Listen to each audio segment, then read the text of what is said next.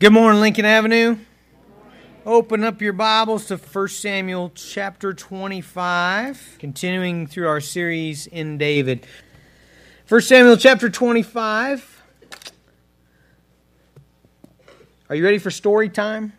Because we're going to read a big passage of Scripture, okay? Two ways to do this. I could have just read kind of a pivotal part and then told you the story.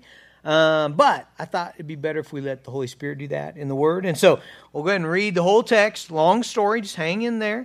And then we'll come back and we're going to work through this talking about preventing grace, okay? Here we go. Chapter 25, beginning kind of into verse 1. Then David arose and went down to the wilderness of Paran, and there was a man in Maon whose business was in Carmel. The man was very rich. He had 3,000 sheep and 1,000 goats, and he was shearing his sheep in Carmel. Now the name of the man was Nabal, and the name of his wife Abigail. The woman was discerning and beautiful, but the man was harsh and badly behaved. He was a Calebite. David heard in the wilderness that Nabal was shearing his sheep, and so David sent 10 young men. And David said to the young men, "Go up to Carmel and go to Nabal and greet him in my name, and thus you shall greet him. Peace be to you, peace to your house, and peace to all that you have. I hear that you have shearers. Now your shepherds have been with us, and we did them no harm, and they missed nothing all the time they were in Carmel. Ask your young men, and they'll tell you. Therefore, let my young men find favor in your eyes, for we come on a feast day. Please give whatever you have at hand to your servants and to your son David." When David's young men came, they said all this to Nabal in the name of David, and then they waited. And Nabal answered David's servants, "Who's David? Who's the son of Jesse? There are many servants these days who are breaking away from their master. Shall I take my bread and my water and my meat that I've killed for my shears and give it to men who come from I don't know where?" So David's young men turned away and came back and told him all this. And David said to his men, "Every man strap on his sword." Okay? Play a little kind of adventure music right there in your minds, okay? Every man strap on his sword. Dun, dun, dun, okay? And every man strapped on his sword, and David also strapped on his sword. And about 400 men went up after David, while 200 remained with the baggage. But one of the young men told Abigail, Nabal's wife, "Behold, David sent messengers out of the wilderness to greet our master, and he railed at them. Yet the men were very good to us, and we suffered no harm, and we did not miss anything when they were in the fields, as long as we went with them. They were a wall to us, both by night and day, all the while we were with them, keeping the sheep. Know, therefore, that this, and consider what you should do, for harm is determined against our master and against all his house, and he is such a worthless man that one cannot speak to him." Then Abigail made haste. She took 100 loaves and 2 skins of wine and 5 sheep already prepared and 5 seahs of parched grain and 100 clusters of raisins and 200 cakes of figs and laid them on the donkeys. And she said to her young men, "Go on before me. Behold, I come after you." She did not tell her husband Nabal. And as she rode on the donkey and came under the cover of a mountain, behold, David and his men came down toward her, and she met them. And David had said, "Surely in vain have I guarded all that this fellow has in the wilderness, so that nothing was missed of all that belonged to him, and he has returned me evil for good. God do so to the enemies of David, and more also, if by morning I leave so much as one male of all who belong to him." When Abigail saw David, she hurried and got down from the donkey and fell down before David on her face and bowed to the ground. She fell at his feet and said, "On me alone, my Lord, be the guilt. Please let your servant speak in your ears and hear the words of your servant. Let not my Lord regard this worthless fellow Nabal, for as is his name, so is he. Nabal is his name, and folly is with him. But I, your servant, did not see the young men of my Lord, whom you sent. Now then, my Lord, as the Lord lives." Okay, it gets confusing here. Okay, Abigail is referring to David as my Lord in the sense of an honored man, okay? A man of dignity, a master. Notice the Lord is the Lord God, okay? Big L versus little l, okay? Verse 26. "Now then, my Lord, as the Lord lives and as your soul lives, because the Lord has restrained you from blood guilt and from saving with your own hand, now then let your enemies and those who seek to do evil to my Lord be as Nabal. And now let this present that your servant has brought to my Lord be given to the young men that follow my Lord. Please forgive the trespass of your servant, for the Lord will certainly make my Lord a sure house, because my Lord is fighting the battles of the Lord, and evil shall not be found in you as long as you live. If men rise up to pursue you and seek your life, the life of my Lord shall be bound in the bundle of the living, and in the care of the Lord your God. And the lives of your enemies shall be slung out as from the hollow of a sling. And when the Lord has done to my Lord according to all the good that he's spoken concerning you, and has appointed you prince over Israel, my Lord shall have no cause for grief or pain of conscience for having shed blood without cause, or for my Lord taking vengeance himself. And when the Lord has dealt well with my Lord, remember your servant. And David said to Abigail, Blessed be the Lord, the God of Israel, who sent you to me this day. Blessed be your discretion. Blessed be you, who kept me this day from blood guilt, and from avenging myself with my own hand. For as surely as the Lord, the God of Israel, lives, who has restrained me from hurting you, unless you had hurried and come to meet me, truly by morning there had not been left to Nabal so much as one male. Then David received from her hand what she brought up, and he said to her, Go up in peace to your house. See, I've obeyed your voice, and I've granted your petition. And Abigail came to Nabal, and behold, he was holding a feast in his house, like the feast of a king. Nabal's heart was merry within him, for he was drunk. So she told him nothing at all until morning. In the morning, when the wine had gone out of Nabal, his wife told him these things, and his heart died within him and became as a stone. About 10 days later, the Lord struck Nabal, and he died. When David heard that Nabal was dead, he said, Blessed be the Lord, who has avenged the insult I received at the hand of Nabal, and has kept back his servant from wrongdoing. The Lord has returned the evil of Nabal on his own head. Then David spoke to Abigail to take her as his wife. Father, we need your help this morning, God, to understand the Scriptures. Father, we're so thankful for your grace. God, we are in constant need of it. Every day, God, we need your grace. We need your truth. God, we need your restraining hand on our life so that, God, we don't fall into sin. And God, I thank you for those people, and I pray that we would be those people who turn others back from sin through the Word of God, through the promises of God. Father, give us a ministry like Abigail. In Jesus' name, amen. Okay, so what do we got here? Well, we got Nabal. What do we know about Nabal? Well, he's a rich guy, 3,000 sheep, 1,000 goats. However, his character is lacking, right? Verse 3 says he's a harsh man. He's badly behaved. Verse 17 says he's worthless. He can't be reasoned with. His own wife says that just as his name indicates, he's full of folly. He's a foolish guy, okay? What do we know about Abigail? Well, we know that she is discerning. We know that she's beautiful. Verse 3 tells us that. She's a godly lady, okay? She's on track. Now, how did that happen? How'd that happen, huh? How'd that happen? You got a godly, discerning, wise lady and a foolish guy. We've got no idea how that happened. It's just really kind of a sad deal, isn't it? I mean, maybe Abigail's folks, maybe they had money on their mind. Maybe they really wanted the best for their little girl, but they weren't thinking character. They weren't thinking godliness. They were thinking bucks, which Nabal had a bunch of those. Maybe she didn't have parents. I don't know. Maybe she just made a bad decision. Maybe Nabal really did a good job of pretending to be somebody he wasn't. But for whatever the reason was, Abigail finds herself in a less than ideal situation, being married to a fool. Man, marriage is a big deal, isn't it? You know, when you think about what the Bible says about our connection to people, you know, Proverbs 13:20 says, he who walks with the wise will be wise, but the companion of fools will suffer harm. Man, how much more is that ramped up when the companion is your spouse, you know? When you've intertwined your life and your kids and your money and your house and your business and everything. Well, that's really the situation that Abigail finds herself in being married to a guy that's evil, he's ungodly, he's foolish, okay?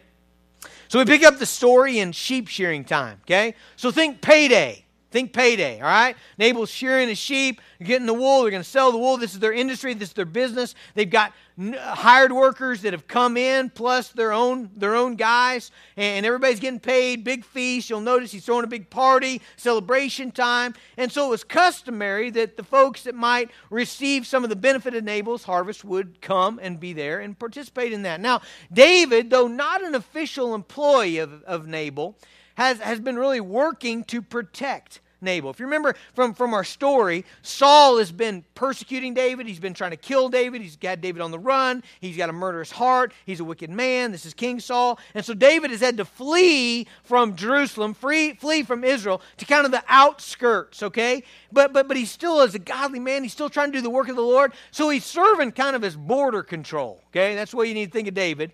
He's serving as kind of border control. We saw this a couple weeks ago when he saves the city Keilah from the Philistines. Remember? They have all these marauding bands coming in, taking what they want. That's kind of the situation of that day. And so David is serving the Lord in the capacity he can by being kind of border control. And it's worked. I mean, did you hear what the shepherds said about him? They said, man, these guys have been a wall to us. They've protected us. They've kept away invaders. They've kept away harm. We have thrived. We have a great harvest because David and his men, we followed them. We stayed with them. Okay, so he's done a great service to Nabal and to his shepherds, to his employees. However, when he comes to receive a gift to share in the abundance of Nabal's harvest, what happens there? Verse 10, Nabal says basically, you're a nobody.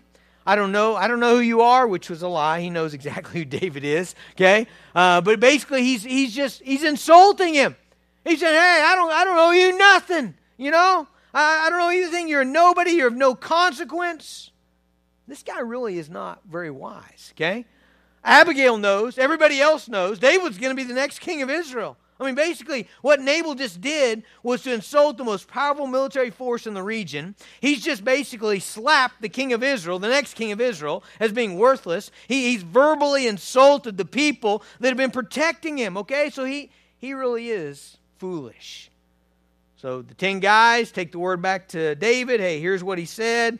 And David's response is, every man strap on his sword. Now, we don't have to explain that, do we? Right? He's not going for a card party, is he? No. He's got vengeance and blood on his mind, doesn't he? You got 400 guys coming with their swords drawn. That's not a good deal for you, right? That's not a good sign, all right? David is angry, he's insulted, and he's going to go settle the score with Nabal. Now, whoa. Were you here last week? Who's here last week? You here last week? The entire sermon last week was on chapter 24 and was David's Christ-like example of not taking your own vengeance, right? I mean, that was the whole of chapter 24. I mean, chapter 24 is this beautiful picture of David being chased by Saul, being hunted down by Saul, this murderous guy who's murdered David's friends. And when David has the opportunity, it's right in front of him to settle the score, to take his own vengeance, to end this thing, he won't do it. He won't do it. Remember that? All of his guys were like, what are you doing? God's put him right here. Kill him. It's all over. And David's like, you know what? We're not going to take our own vengeance. We're not those kind of guys. We're trusting the Lord. We're going to put this in the Lord's hands. The next chapter, that was 24. The next one, we're in 25, but the next one after that is 26. Okay? In 26, he gets another opportunity to kill Saul. Saul still comes after him. Saul's still trying to murder him. And David and Abishai go down into the camp of Saul, and they're standing right by him. Saul's sleeping on the ground. And Abishai just says, David, please just step aside and I will stick him to the ground. One shot, David, it's it. It's over. David won't let him do it. He won't let him do it. He said, no, we're not going to take this into our own hands. The Lord is going to do it. The Lord will take care of it. Vengeance is not ours. Vengeance is the Lord's. Wow. Two incredible examples in 24 and 26 of David being the kind of guy who trusts the Lord when he is insulted, when he's attacked, when he's offended. What happened here in chapter 25? Chapter 25, a farmer insults him, and he literally is going to kill everybody in his family. What do you think?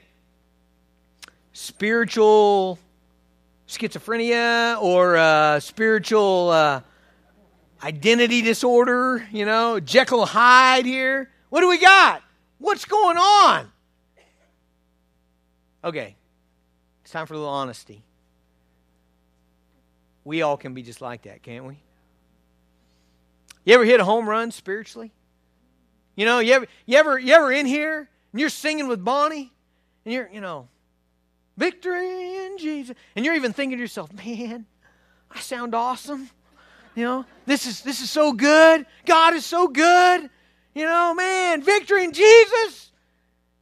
And you walk out and you get in the minivan Your kid's got a juice box from children's church. He squirts it all over the floor. And all of a sudden, no more victory in Jesus, right? All of a sudden, and you find yourself saying, man, did I just go to church? All right, here's the theological truth, okay? Here's the theological basis behind what's the deal with David in chapter 25. What the deal is that you and I are constantly in need of dependence upon Jesus. You can't do anything spiritually valuable without being connected in continual faith dependence upon Jesus. I'm not the one who said that, by the way. That was Jesus who said that. John 15, verse 4. Abide in me, and I in you, as the branch cannot bear fruit by itself unless it abides in the vine. Neither can you unless you abide in me. I'm the vine, you're the branch. Whoever abides in me, and I in him, he bears much fruit. Okay? But apart from me, see that last part? You can do nothing. Apart from me, okay? And so we're all actually in that boat. 1 Corinthians 10:12 says, therefore let him who thinks he stands take heed lest he fall, okay? Guess what? Church Sunday morning is not where you get your tank filled up and then you ride out the rest of the week on a full tank, okay? No. You got to keep the pump hooked up, all right? I mean, that's the only way that we live out and glorify God in our daily life is continual obedience to Jesus, continual dependence, continual looking to God. Always, okay? We can't disconnect from that and expect good things to happen. When we disconnect from God, when we're not trusting Him, when we're not following Him, when we're not thinking, we're not trusting, we are capable of all kinds of rotten stuff. Okay? Examples in Scripture, lots of them. Elijah, remember him on Mount Carmel? Man, one of the greatest examples of biblical courage in the Bible. I mean, here's a guy that takes on 450 prophets of Baal, and he's like, man, God, my God's going to bring fire from heaven and consume the sacrifice. And indeed, he calls down fire from heaven, consumes the sacrifice, slays 450 prophets of Baal. Not 12 hours later, he's in his house, gets a note from Jezebel. Hey, tomorrow, by this time, you're a dead man. And the guy falls apart. He runs out of the wilderness. Remember this? Sits under a tree. Says, God, I'm done. He quits the ministry. This is a guy who just called down fire from heaven, okay? Peter. Peter is a great example of this, actually. I mean, bad, but great. Garden of Gethsemane. He's so sleepy he can't pray, right? So sleepy he can't pray. He goes from there to Jesus gets arrested. The guards come in. They get Jesus. All of a sudden, he's Zorro, right? I mean, he's cutting off ears, he's bold and, misguided, but bold, right? He goes from that to 2 hours later, he's confronted by a servant girl in the courtyard, and he won't even admit that he knows Jesus. We got to be constantly dependent upon Christ. I'm really thankful for this passage. I'm thankful for 2 Samuel 12, which is coming, 11 and 12, where David really messes up. Because we would, if we didn't have those, we'd almost be tempted to think like David's a superhero, He's just kind of flying above and God's just giving him this special ability to never mess up. Man, he is just like you and I. When we take our eyes off Jesus, when we're not depending and trusting on the shed blood of Christ and the Spirit of God in our lives and the Word of God, we're gonna fall. We're gonna fall. Okay? So David goes from great victory in chapter 24 spiritually to almost derailing his spiritual life in chapter 25. Now, why do I say almost? Okay? He's got murderous intent in his heart, but guess what? He doesn't murder, okay? He's got murderous intent in his heart, but he doesn't follow through with it. He doesn't hurt anybody. He doesn't kill anybody. There's not even a verbal confrontation between him and Nabal. He gets through this thing. How does he get through this thing? The grace of God, okay? The grace of God, and the grace of God gets to David through a lady named Abigail. if you know your New Testament, you know that we get grace, right? You know what grace is, right? Grace is God's riches. It's what you need to be the people that God's called you to be, okay? It's God's resources given to you to enable you to be in a relationship with Him, okay? And we need grace, okay? And grace comes through the Word of God. Grace comes from the Holy Spirit. Grace comes from prayer. Grace comes from all kinds of means. But one of the means it comes from is other people. 1 Peter 4:10 talks about that we, as we use our gifts, as we speak truth to one another, are ministers, are stewards of the grace of God. All right? And so David is saved by the grace of God coming through this lady named Abigail. Charles Spurgeon, one of my favorite preachers, he coined a phrase called preventing grace. Not preventing grace, but I would almost say preventative grace. That's what I would call it. But I think, 1800s, maybe they spoke a little differently. But here's what he meant by that. What he meant by that was grace that comes before you blow it, not after you blow it. Okay? Now, I'm thankful for grace that comes after I blow it, right? Aren't you thankful for that? I'm thankful for, whenever we have fallen into sin, that God's just not done with us, but rather we can repent of our sin, put our faith in Christ, confess our sin, and be restored, okay? So the Bible talks a lot about helping people, kind of being a cleanup crew, right? Galatians 6:1, brothers, if anyone is caught in any transgression, you who are spiritual should restore him in a spirit of gentleness, right? James chapter 5, verse 19 and 20, my brothers, if anyone among you wanders from the truth and someone brings him back, let him know that whoever brings back a sinner from his wandering will save his soul from death and cover a multitude of sins. Man, I'm thankful for that ministry. I'm thankful for you all that you're willing. I've seen you do this. You're willing when your brother or sister falls, when they mess up, when they're in sin, you're willing to go to them and pray with them and speak truth to them and encourage them and bring them back, to the Lord. I'm so thankful for that. But how much better would it be if we do that before they fall? Wouldn't it be better? Wouldn't it be better to get there before they fall into sin, before they blow up, before they make a mess of their life? Man, that's what I want. Man, I want people intervening and speaking truth into my life and being an instrument of the Spirit of God before I go down the wrong path. I mean, which is better? Which kind of friend do you want to be? Do you want to be the friend that after your buddy falls off the cliff, 200 feet and he's there dashed on the rocks, you run up with bandages and rags and you start, helping him with hemorrhaging and putting pressure on the cuts and the bleeding and calling the ambulance and helping him on the stretcher? That's a good friend. But boy, I really love that friend that as I'm about to go, comes up and grabs me by the back of the jacket and jerks me back so I don't fall, Man, what a ministry is that? To be that in other people's life. That's the ministry of Abigail. Abigail hears. She hears about what her husband just did. And she knows this is bad. Man, my husband, he doesn't love God. He doesn't follow God. He's spoken this thing to David. This is going to be bad for our family. She knows, she anticipates somehow. She knows, you know what? David's probably not going to handle this well. He's going to be offended. He's going to be angry. He's going to sin. His sin, my husband's sin. This is going to result in my family being harmed. Now, if we at Lincoln Avenue could rewrite this story, wouldn't it be better if Nabal led his family out of sin? Wouldn't that be better? Wouldn't it be better if Nabal, as the head of his family, would have said, you know what, that was really stupid. Man, that was a sin. I shouldn't have spoke to those guys like that. David is God's anointed. I know that. Man, let me go see if I can make this right. Man, wouldn't that have been awesome? That's not what happened. Nabal wasn't going to do that. He wasn't going to do that. And so Here Abigail has to step in. Now some of you might be thinking, you've heard us talk a lot about men taking responsibility in their families, and some of you might be thinking, man, this lady just usurped her husband's authority. She didn't tell her husband. She goes after and does this thing and comes back and then tells him afterward. She overstepped her role. Here's the reality, guys. There are times when people won't do the right thing. We've got to step in. We've got to step in and lead. Especially when the consequences of sin are very serious, okay? Now, I walked through this with my girls. My two older girls are home from college. I said, all right, guys.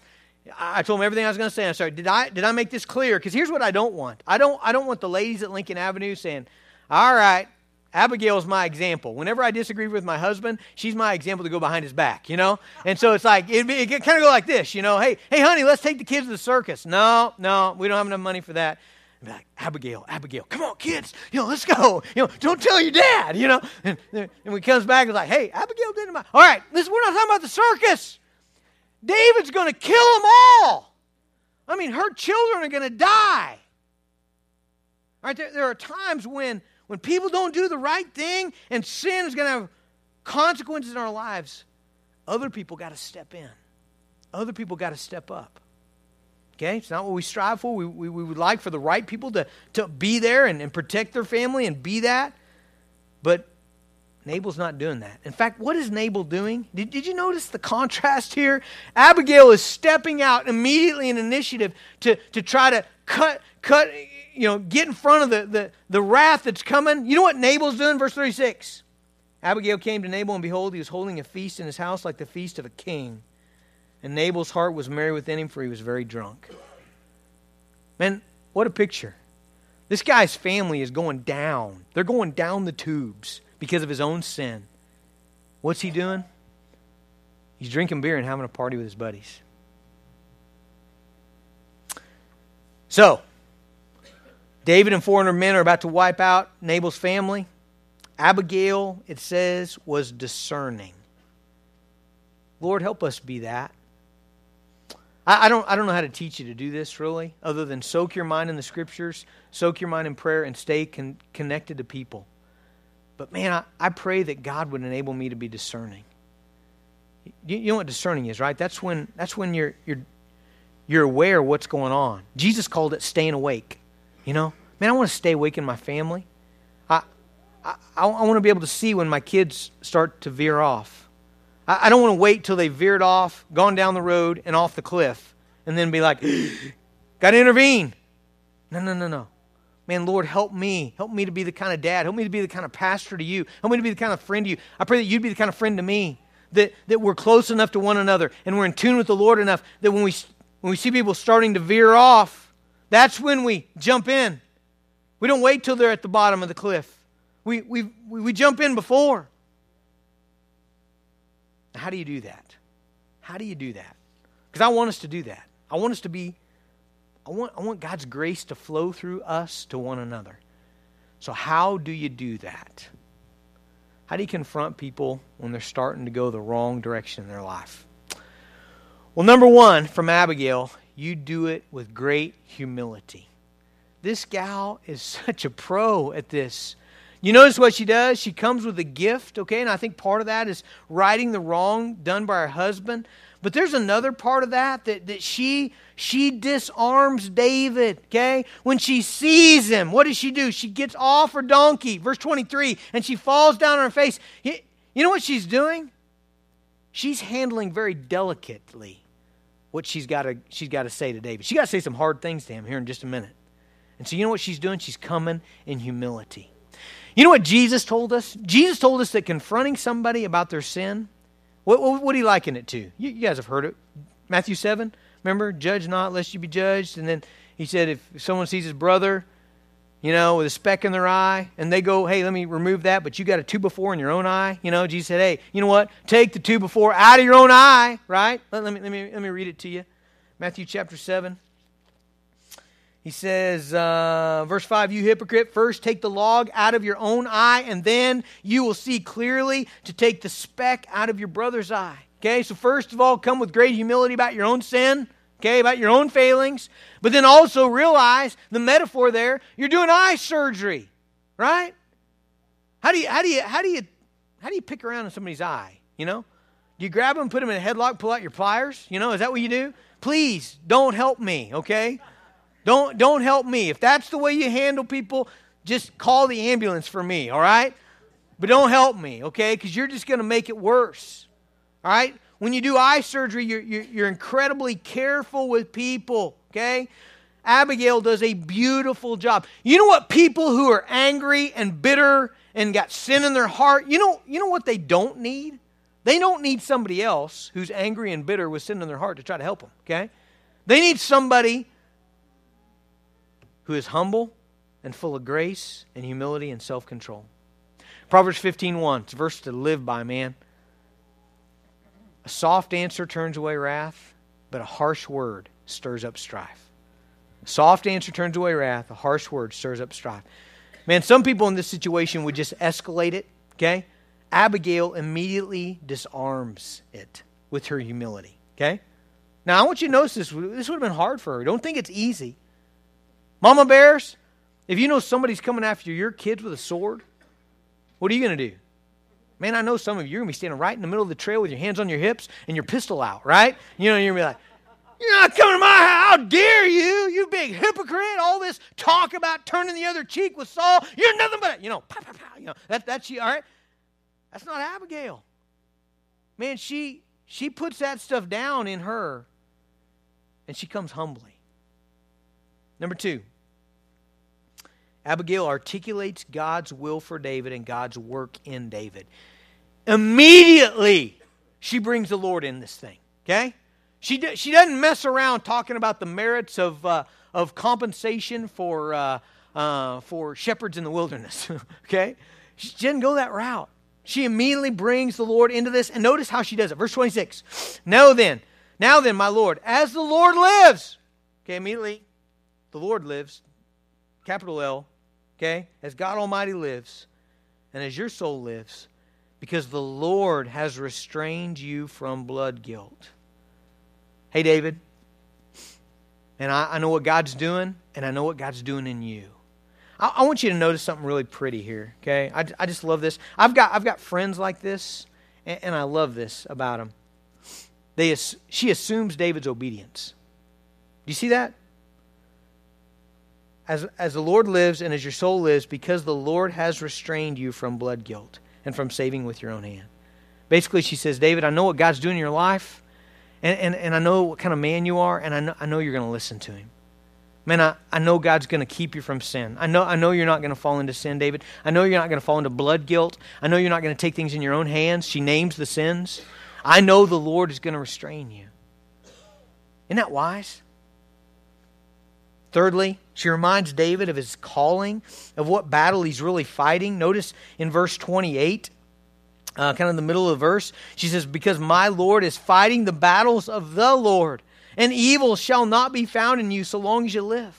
Okay, so the first thing she does, she brings the Lord in. Hey, I know what the Lord's doing. I know the Lord's going to keep you from evil. I know you're not going to sin against the Lord. And now she says, and I know, David, God's got a call in your life. Man, God's using you. God's using you to fight His battles, and no evil is going to be found in you. You're going to keep yourself pure. She reminds him of who he is in Christ. Wouldn't it have been easy for her to point out, hey, you're not doing what you're supposed to be doing? No. She goes the other way. She says, man, I know how God's going to use you. And I know as He uses you, you're going to be pure of heart.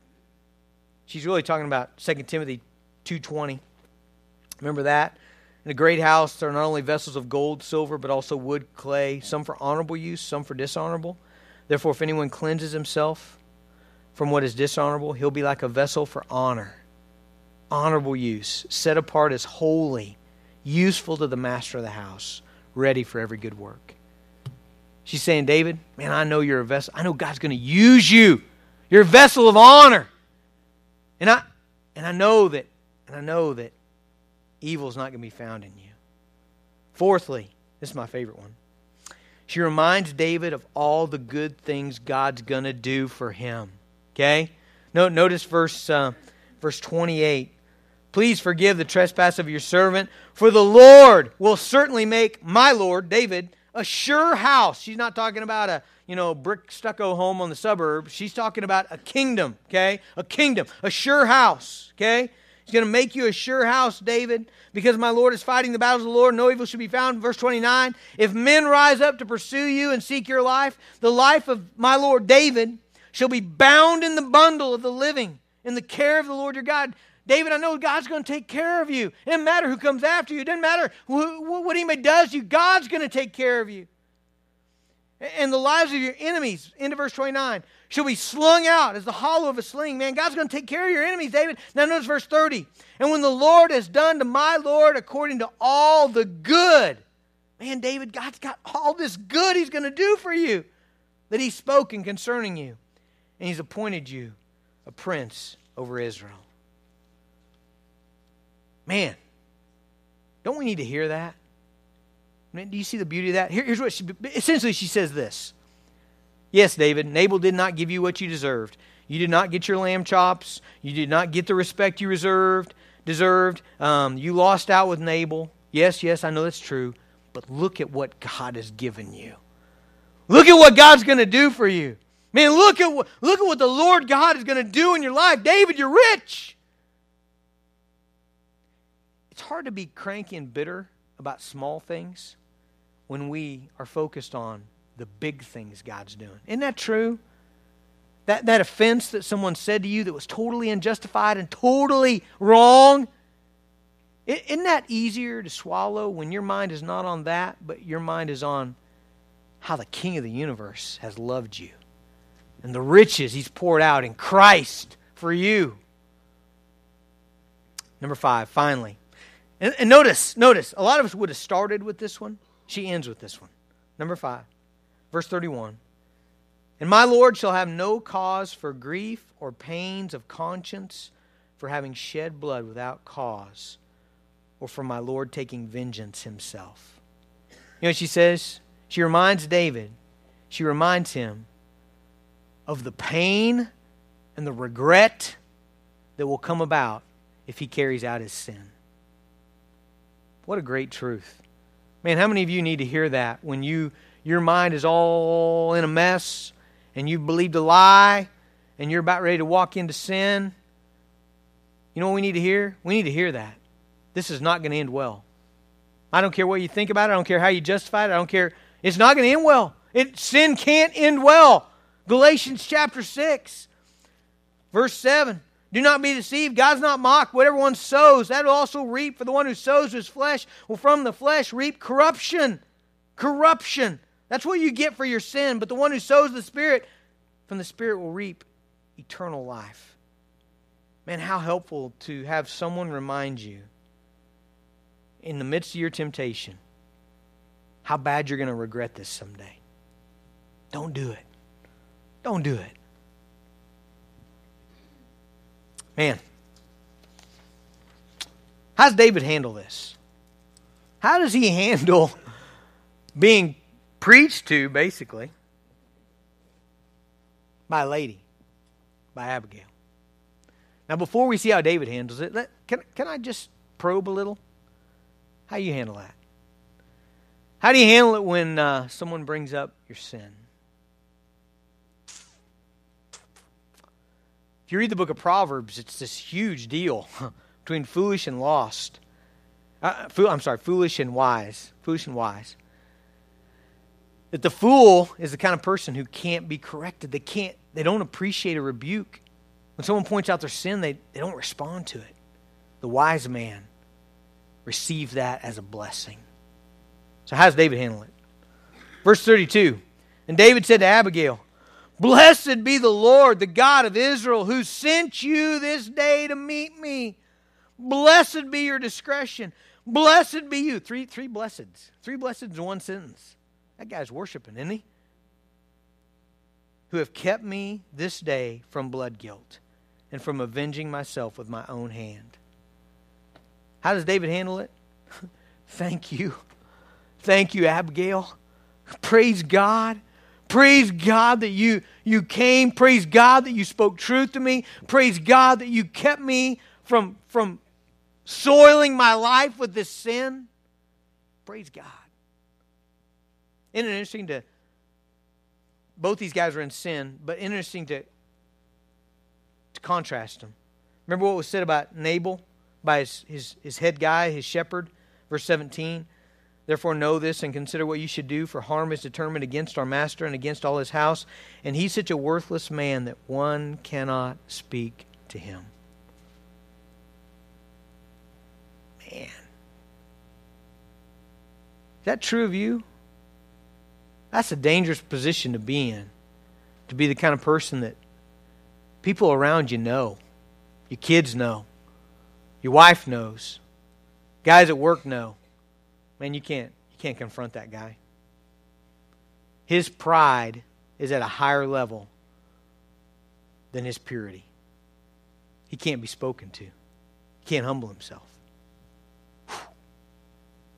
That's bad. How's the story end? Well, Nabal sobers up. Abigail tells him what happened. She's not hiding anything from him. Tells him what she did. Verse 39, verse 37. In the morning, when the wine had gone out of Nabal, his wife told him the things, and his heart died within him, and it became as a stone. And about 10 days later, the Lord struck Nabal, and he died.